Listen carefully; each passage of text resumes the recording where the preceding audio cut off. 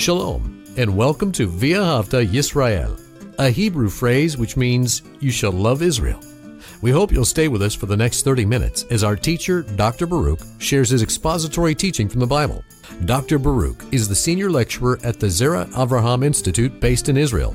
Although all courses are taught in Hebrew at the Institute, Dr. Baruch is pleased to share this weekly address in English. To find out more about our work in Israel, please visit us on the web at loveisrael.org. That's one word, loveisrael.org. Now, here's Baruch with today's lesson. Truly, our God is a marvelous God. He does wondrous things. God is a God of mercy. He gives grace. Through mercy and grace, we find forgiveness. And through His renewal, we can once again receive the good promises that He had for us, that sin wanted to destroy and take from us. God can reestablish it through His work of salvation. And therefore, there is so much that we should be praising God for. There is so much that we need to be thanking Him, giving Him gratitude, and exalting His name. And worship brings a glorious change into our life. The priority of your life should be worship. Well, take out your Bible and look with me to the book of Psalms and Psalm 68. The book of Psalms and Psalm 68. It's my hope that in this lesson we will complete the first half of Psalm 68 and the next week the second half. And let me share with you that this is a difficult psalm. The vocabulary is oftentimes infrequent, meaning we're not dealing with words that repeat itself over and over, but words that are infrequently used in the rest of Scripture. The grammar is difficult. Now, I shared this in another study from the book of Isaiah, but oftentimes when you look at your Bible and you read Psalm 68, it's not going to be that difficult for you. Why? Because the translators have made interpretations. They've made easy the difficulty. They've interpreted for you. And therefore, when you deal with this text in a translation, it removes the hard things that you should be pondering, that should bring you to your knees in prayer, coming before God and asking God through the Holy Spirit that He would teach you and give you the revelation that He would want you to have. So this psalm is indeed a difficult psalm, but God is faithful. We should be praying right now and trusting that God is going to give us revelation, that through prayer and preparation, God is going to make known His truth through this wonderful psalm. So with that said, take out your Bible and look with me to Psalm 68. Now, we're going to see towards the end of our time together in this lesson that God is going to take those who are inherently rebellious, those who are stubborn, dull to the things of God, the instructions of God, the discipline of God, the promises of God. They're dull to these things. They reject them, but even they, in the end, are going to find God's forgiveness. That God is going to offer them, and a remnant of even these stubborn ones, these rebellious ones, even a small percent of them are going to find a place in the kingdom of God. And again, all that speaks of the marvelous love of God, to not give up, to be patient, for in the very end, for that last day remnant to say yes to the gospel. And make no mistake about it, the only way that one will find themselves into the kingdom of God is through the gospel of God. Taking hold of that wonderful plan and the only plan of salvation. So let's begin. Psalm 68, it begins as most Psalms do with an inscription where it says, verse 1, Psalm 68, Lam Natseach, meaning to the choir director, that leader for utilizing this psalm as an instrument of worship, chanting it, singing it, reciting it, putting it to music in order that we can have a worship experience. So it says here, to that chief musician, that choir director of David, meaning that David is the author of this psalm. And then we have two words. We have the word mizmor and the word shir. Now, we've encountered these words frequently. In fact, almost always when there's an inscription, one of these words will be there. And the first one, mizmor, speaks about what God does through worship. See, this word mizmor, and I've shared this before, but a while back. This word mizmor, it comes from the same root where the Hebrew word for a pruning shear. Now, these are those shears, those large scissors, we might say, that we use to trim away things from shrubs and trees so that they will be more beneficial, that they will grow. We get rid of those things that are a hindrance. And here's the takeaway for us. As we worship God as we should, in spirit and according to the truth, as we worship God, the Holy Spirit will go to work in our life to remove those things, to separate from us those things that are problematic, those things that are a hindrance, that are not beneficial to us. So we need to worship. And the book of Psalms gives us the opportunity to interact with God through this book of Psalms in worshiping Him. At home, wherever we are, we can just take it out, begin to read it prayerfully. And those scriptures that are praising God, use them to praise God. And this will bring about a marvelous, wondrous change in our life spiritually, helping us get rid of those things that ought not be in our life. Now, the last word of this inscription is the word shir, which is a word for song or a poem. And it teaches us that through Hebrew poetry, we can glean a greater understanding that in other languages we cannot, because of the Hebrew laws of poetry, which help us interpret and understand and grasp that revelation that God has for us in His Word. Let's move on to the next verse. Yakum Elohim. Now, the word lakum simply means to get up. Here it means He will rise up. He will get up. And who's that? God. Now, when we see that applied, and usually God's the one that is speaking this, He tells you and me, get up. What does that mean? Go to work. So here, God is getting up in order to complete His work, to bring about the fulfillment of His will, His purpose. And notice what happens when God gets up. It says, His enemies, they scattered. They are moved away. Furthermore, those that hate Him, they will flee from before Him. And it's speaking about what I mentioned earlier, a separation, a removal. God is going to take those who are stubborn, who are rebellious, who will not respond to His invitation of salvation, who rejects His redemption. God is going to move, and He's going to cast them away from His presence eternally. Now, is it hard for God to do that? Well, keep reading. Notice what the scripture says in the next verse. He says, as smoke is driven away. Now, what frequently drives smoke away? A wind. And we can be out, and we can not notice the wind. It might even be a pleasant breeze. You might like that. But nevertheless, that same light wind, when there's smoke, that wind will dissipate it. It will move it away, for sure. So God is speaking. It's being emphasized, this removal, that he's able to cast away those who do not belong to him, who have no covenantal relationship with him. It's easy for him to drive them away.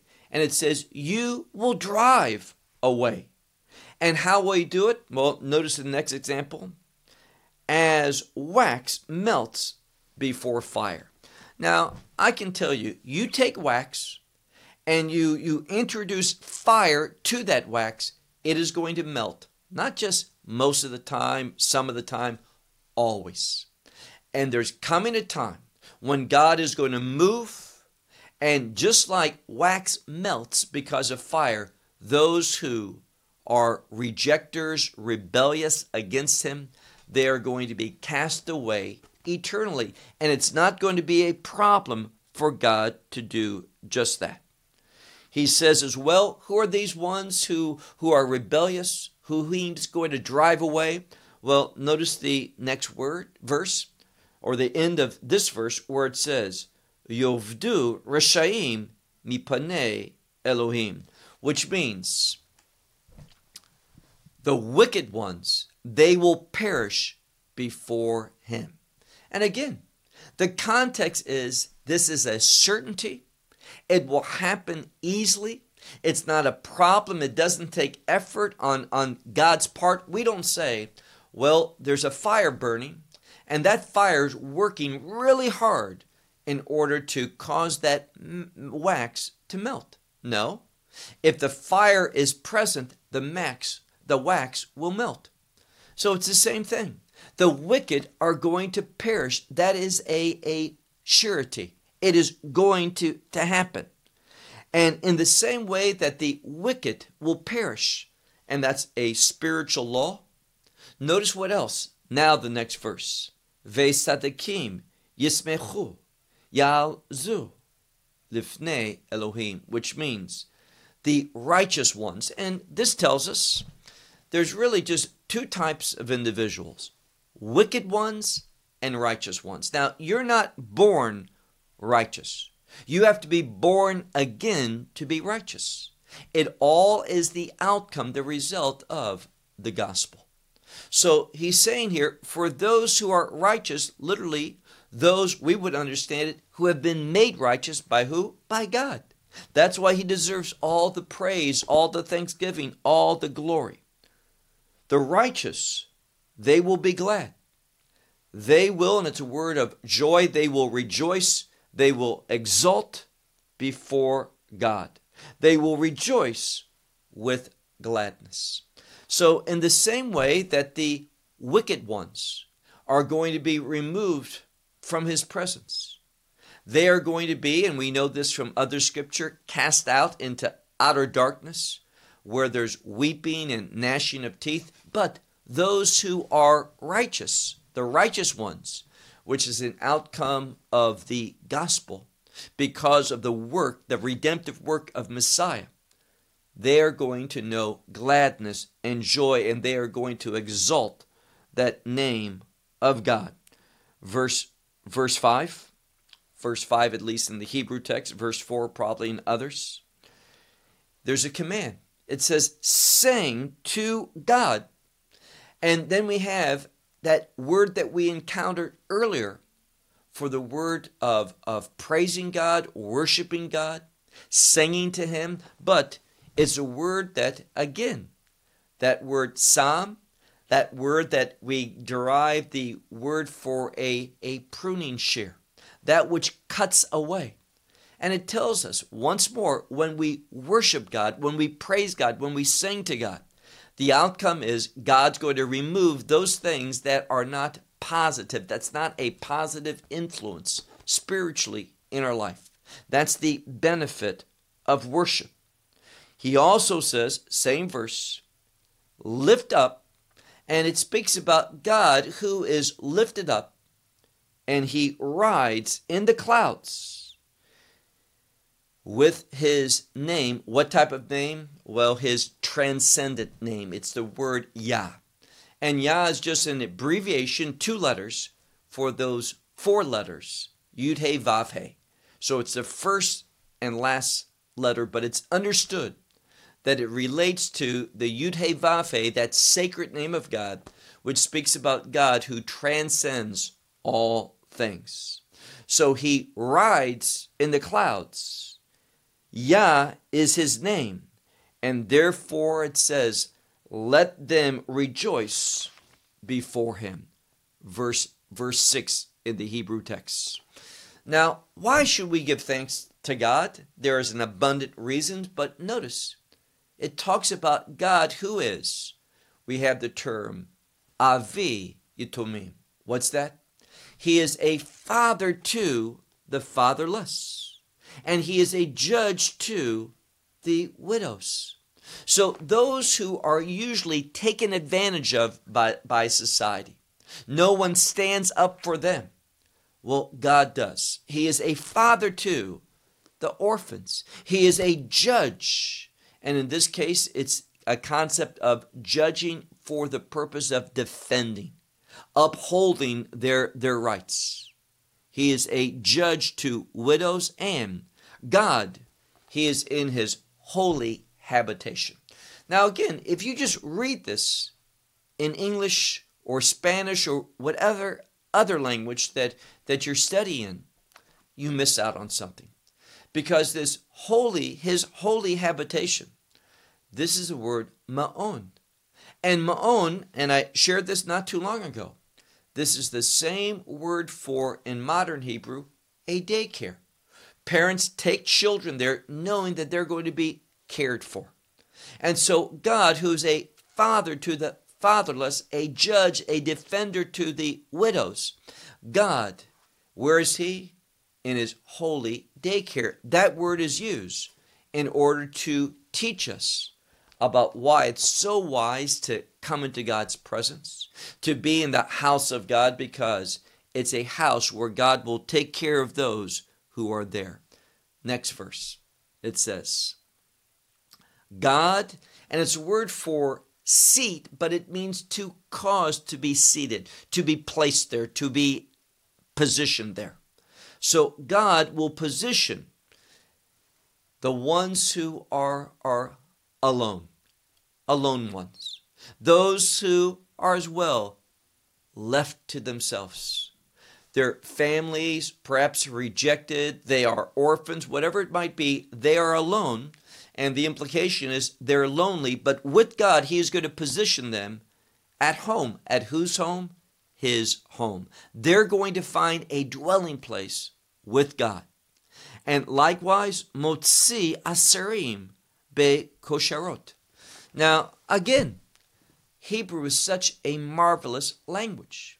So it speaks about those who have been taken captive, those who are prisoners, and it's much different today in many places.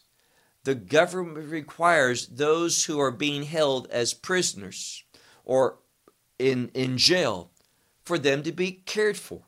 They're given nutritious meals. They are taken outside. They are allowed to exercise. They're given health care. But that's unusual in the biblical context.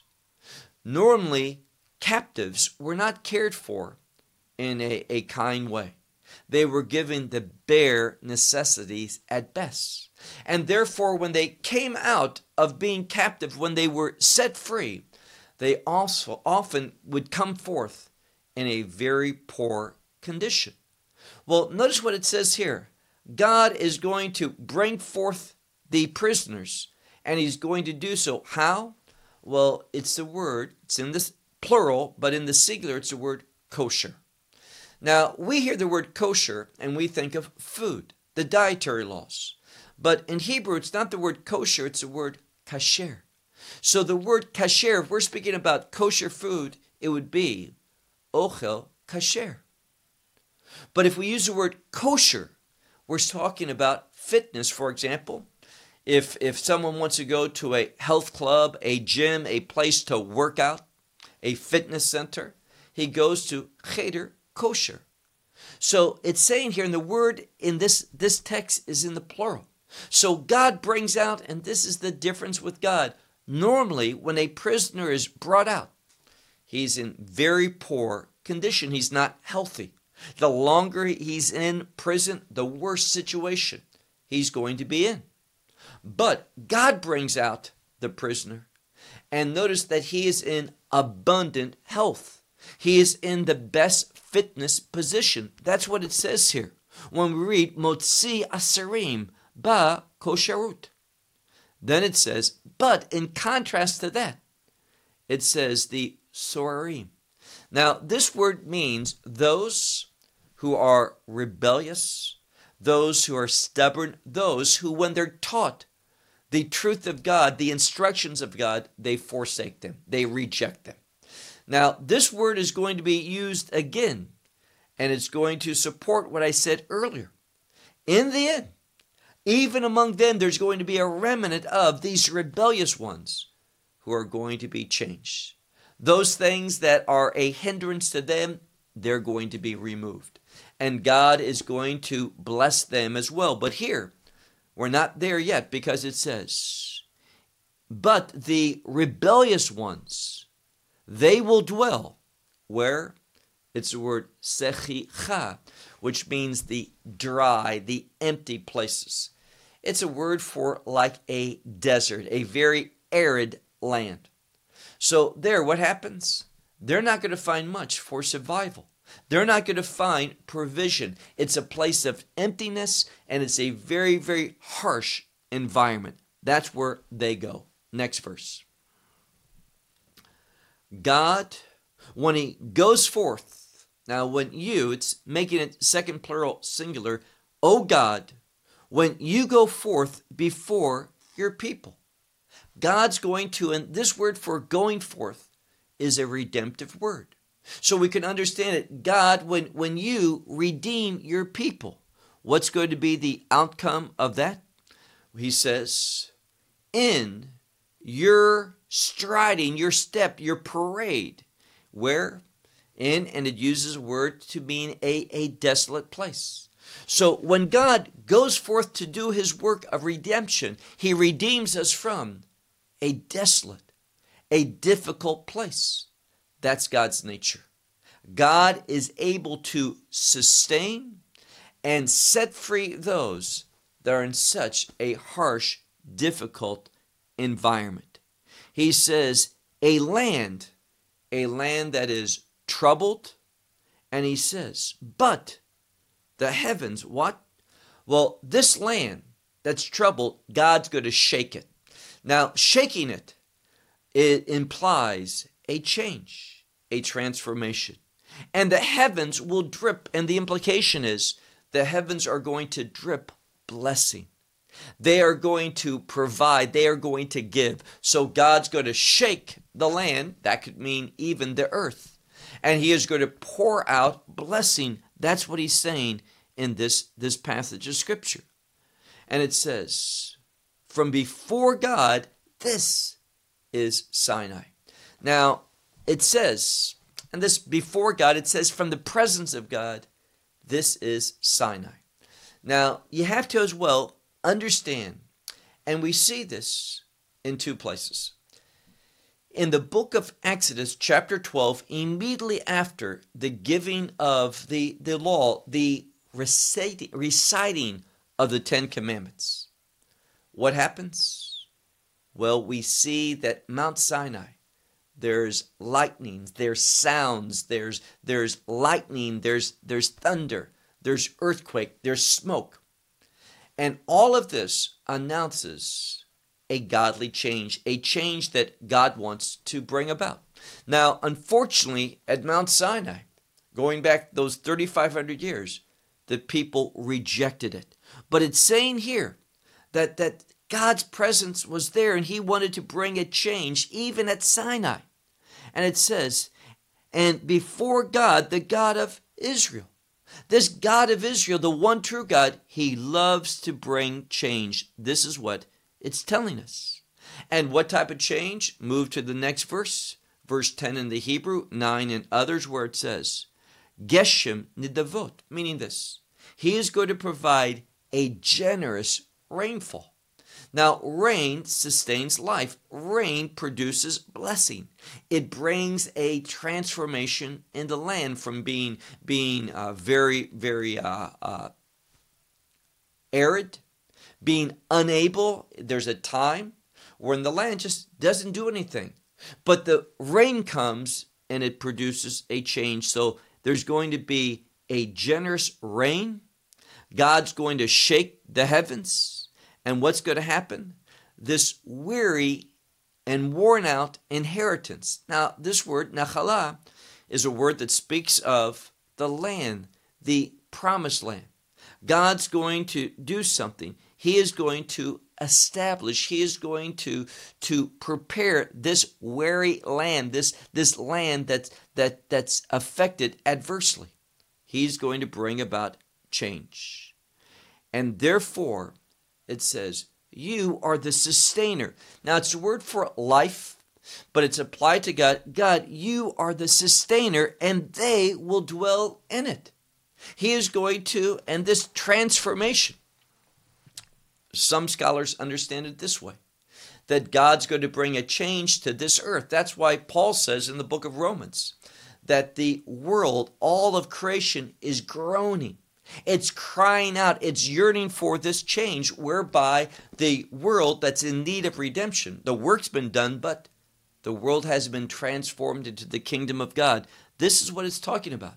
God, you are the giver of life, and therefore they are going to dwell in it. This land that was once weary, it is going to be transformed. And he says here, God, that you are going to do it. How? Well, we saw in the previous verse that you're an inheritance that is weary, that's worn out, that's struggling. You are going to prepare it. Why? Because you are going to give life, that they are going to dwell in it. You are going to prepare with your goodness. Look at verse 11 in Hebrew, verse 10 in yours. For you will prepare with your goodness. For who? For the afflicted one, O God. God, you are going to prepare for that afflicted one. You are going to prepare a provision with your goodness. Verse 12. O Lord, you will give a proclamation. Now, this is the word amor. It's a say. God is simply going to speak. He is going to pronounce. This is what it's saying. And what is he going to pronounce? Ha mivaserot. Mivaserot. This word biserot is a word of good news. It is the same word that the gospel in Hebrew is derived from. So God's going to give a word. He is going to be providing those who pronounce the gospel. And he's going to send a mighty army to do that. This mighty army to proclaim this good news. And what's going to happen? Now, next verse 13 in the Hebrew text, 12 and others. Kings of armies, they're going to what? They're going to be moved. They're going to be displaced.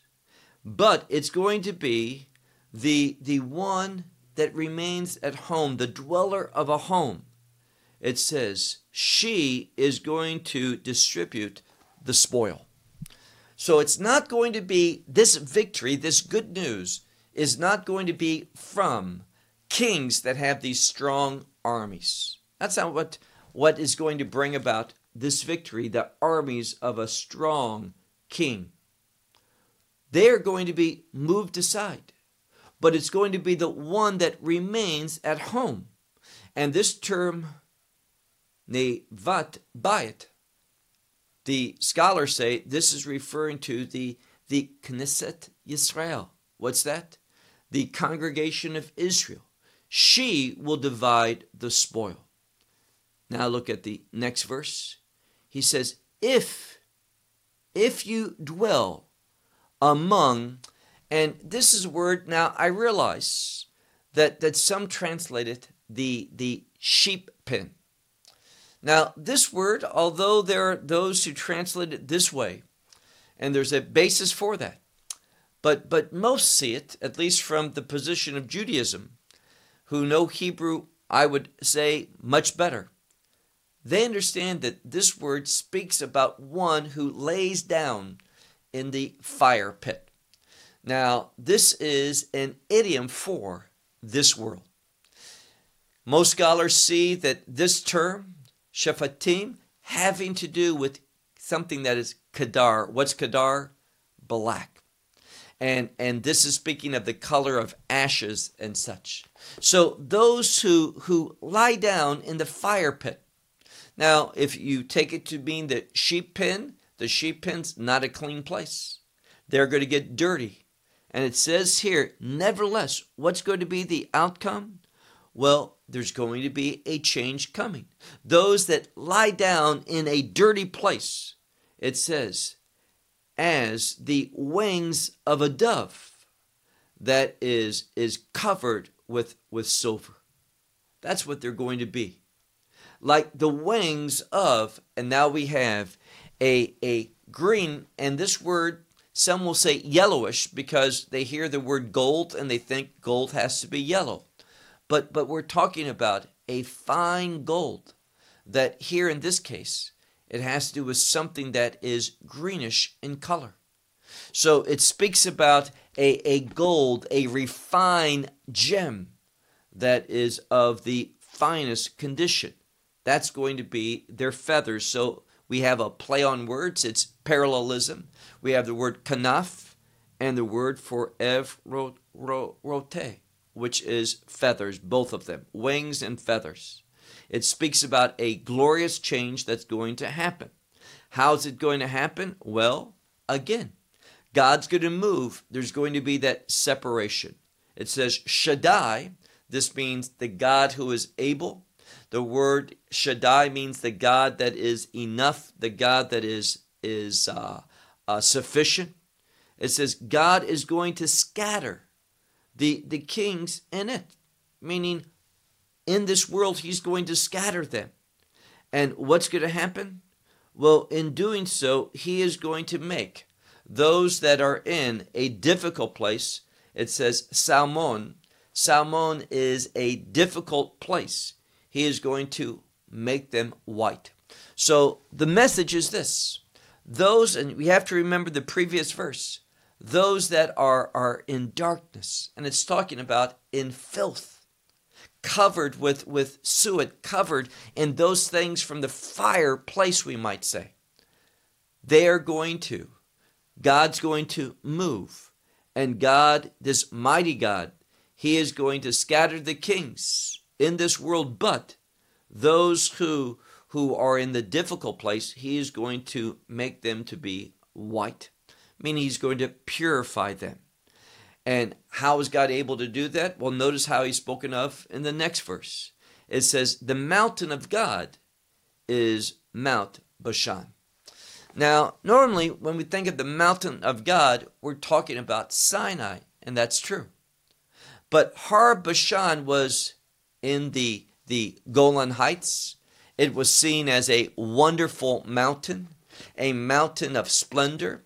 And it's simply saying that the mountain of God is going to be a mountain of splendor. It says the mountain peaks. Now some will say rugged mountains, but it's the mountain peaks are Mount Bashan. It was the what we would call the example of a glorious mountain. And all it's speaking about is that Mount Sinai wasn't this large, this special, this glorious mountain in the natural. What gave it its glory was the presence of God. And it's going to talk about a change that's going to happen in the kingdom for this mountain. All we have to do is keep reading.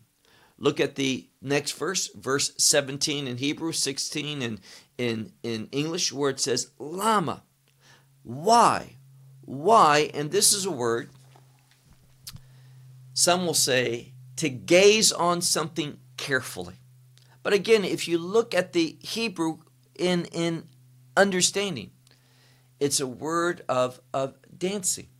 Now, what it is a rejoicing, to behold and respond by dancing, So it says to these rugged mountains, or these mountain peaks, as it literally is translated properly.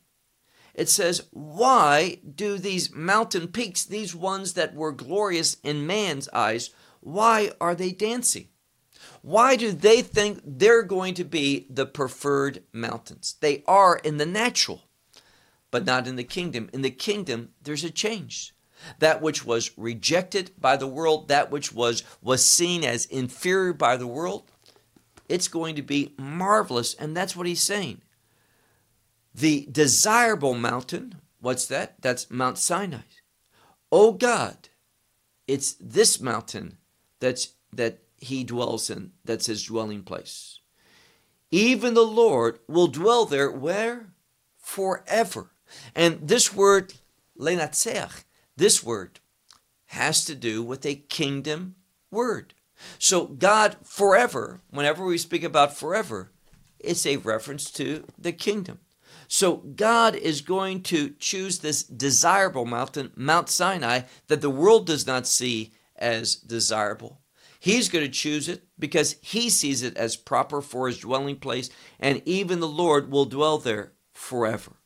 This one, next verse, this one, God, it says, his chariots, his place that he rides in, God's, it's rechev, which is a vehicle in modern Hebrew, but we'll call it chariot. God's chariot, they are abundant. They are, and it's word for 10,000s and thousands of angels. God's car is going to be accompanied with thousands of angels. The Lord is among them. And notice now we have that term Sinai, in holiness. So it's all about God, and the image is this. God taking his place at where? This desirable mountain. Now, the change is this. What we're seeing is God doing two things. The world looks upon other mountains as mountains of splendor. Mountains that the world, the kings would choose. God doesn't. In the Old Testament, he chose initially for the place of his glory, for it to be where? For it to be Mount Sinai. But God is going to do something. He's going to take his presence, which was at Mount Sinai, he is going to move it to another place. And this would be that mountain of the Temple Mount in Jerusalem. Now here again, the Temple Mount, it's surrounded by higher mountains. It's not a mountain that the world would see, that humanity would see as glorious. But this is what it's saying here. Go back. It says, these mountain peaks, why are you dancing? It says, for the desirable mountain of God that he's going to dwell in, even where the Lord will dwell forever. God is going to move there. So it speaks about God. And its word, as I said, for vehicle, rechev, is the modern Hebrew word. For car, we have the word mechonit and the word rechev. God's going to take his rechev, his car. He is going to be among 10,000s. He is going to be among 10,000s of angels and thousands of angels. The Lord's going to be among them, and he is going to what? Sinai. In his holiness. The holiness of Sinai is coming to where he's going to dwell forever. And that's going to be Jerusalem. How do we know this? Look if you the next verse, verse 19. In Hebrew, 18 in other language. You have gone up to the exalted place, and you have taken captivity captive. God's not going alone. He's bringing others. And it says, you will take, this could be receive, gifts from among man, from humanity. Even, and here's the good news, even among these Sorerim. Now, this foreshadows something, because God is going to, what's he going to do? Well, if you look at the last prophet in the Bible, and I'm speaking of Malachi, it speaks about how God is going to give forth in the last days the law of Moses. It says, remember the law of Moses. And who? Elijah. And what is Elijah going to do? He is going to turn the hearts of the fathers to their children and the children's heart to their father. What is that speaking about? A transition where even the rebellious ones are going to be transformed. And that's what he speaks of here. Look at the second part of our verse 19 in Hebrew, where he says, you have gone up upon the high place. You have taken captivity captive. You have taken gifts, meaning the nations, as long with Israel. They're going to be worshiping God. They're going to be giving gifts to God. We see that the silver and gold is mine, says the Lord. Humanity, the redeemed, are going to respond to that. So you will take gifts. Literally, you have taken gifts from among men, even among the rebellious ones, for them also to dwell. And it says, Yah Elohim. Who's done this? This transcendent God. And because of what God has done, this marvelous change that he has brought about, it says, our last verse, verse 20 in Hebrew, 19 in others, Baruch Adonai, blessed is the Lord, Yom Yom, daily. Bless the Lord, and he's blessed every day. The Lord is a blessed God every day. And when we do that and recognize that he is the blessed God, it says, and God, the God of our salvation, he will place upon us. He will load upon us. What? The image here, he is going to give to us. This God of salvation, he is going to bless us. He's going to load us down with good things. And this being loaded is speaking about the abundance. And then the last word we're going to deal with is the word Selah, which is a word of emphasis, a word of giving affirmation and emphasis to something. So God's going to bring about a kingdom change. There's going to be that transition where God comes once more. This same glorious God at Mount Sinai is going to come to the Temple Mount. He will dwell there in his kingdom forever. He is this blessed God who is going to give us abundantly. That's when it speaks of here, when it says, Ya'amas lanu ha'el Yeshuati. The God of our salvation, he is going to provide abundantly his blessings to us. And that's why we recognize him as the eternal blessed God. Well, we'll close with that verse. We'll pick up next week. We'll pick up next week in the second half of Psalm 68. Until then, may God bless you. Shalom from Israel. Well, we hope you will benefit from today's message and share it with others. Please plan to join us each week at this time and on this channel for our broadcast of loveisrael.org. Again, to find out more about us, please visit our website, loveisrael.org. There you will find articles and numerous other lectures by Baruch. These teachings are in video form. You may download them or watch them in streaming video. Until next week, may the Lord bless you in our Messiah Yeshua, that is Jesus, as you walk with him. Shalom from Israel.